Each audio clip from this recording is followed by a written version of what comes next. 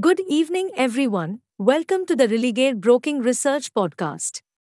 In this podcast, we will bring you the commodities market outlook for the day.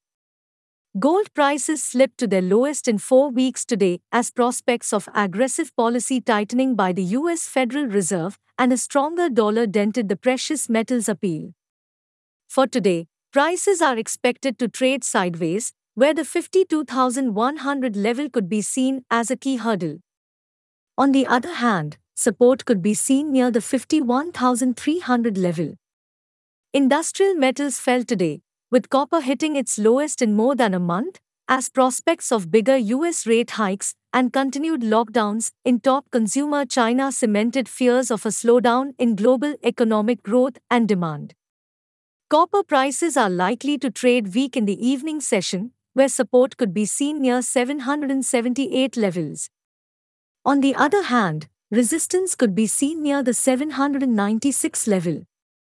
Moving to crude oil, prices slumped today, extending last week's decline as concern grew that prolonged COVID-19 lockdowns in Shanghai and potential increases to US interest rates would hurt global growth and oil demand.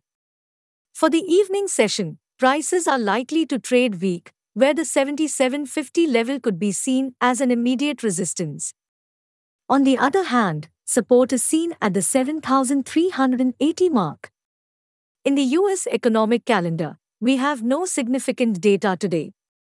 Hey friends, these were the updates for today. Thanks for listening. For more updates, follow Religare reports and recommendations on Religare Dynami app or website. You can also contact your relationship manager or the nearest branch. Please read the disclaimer document available on Religare Online. Disclaimer before trading or investing. Happy investing!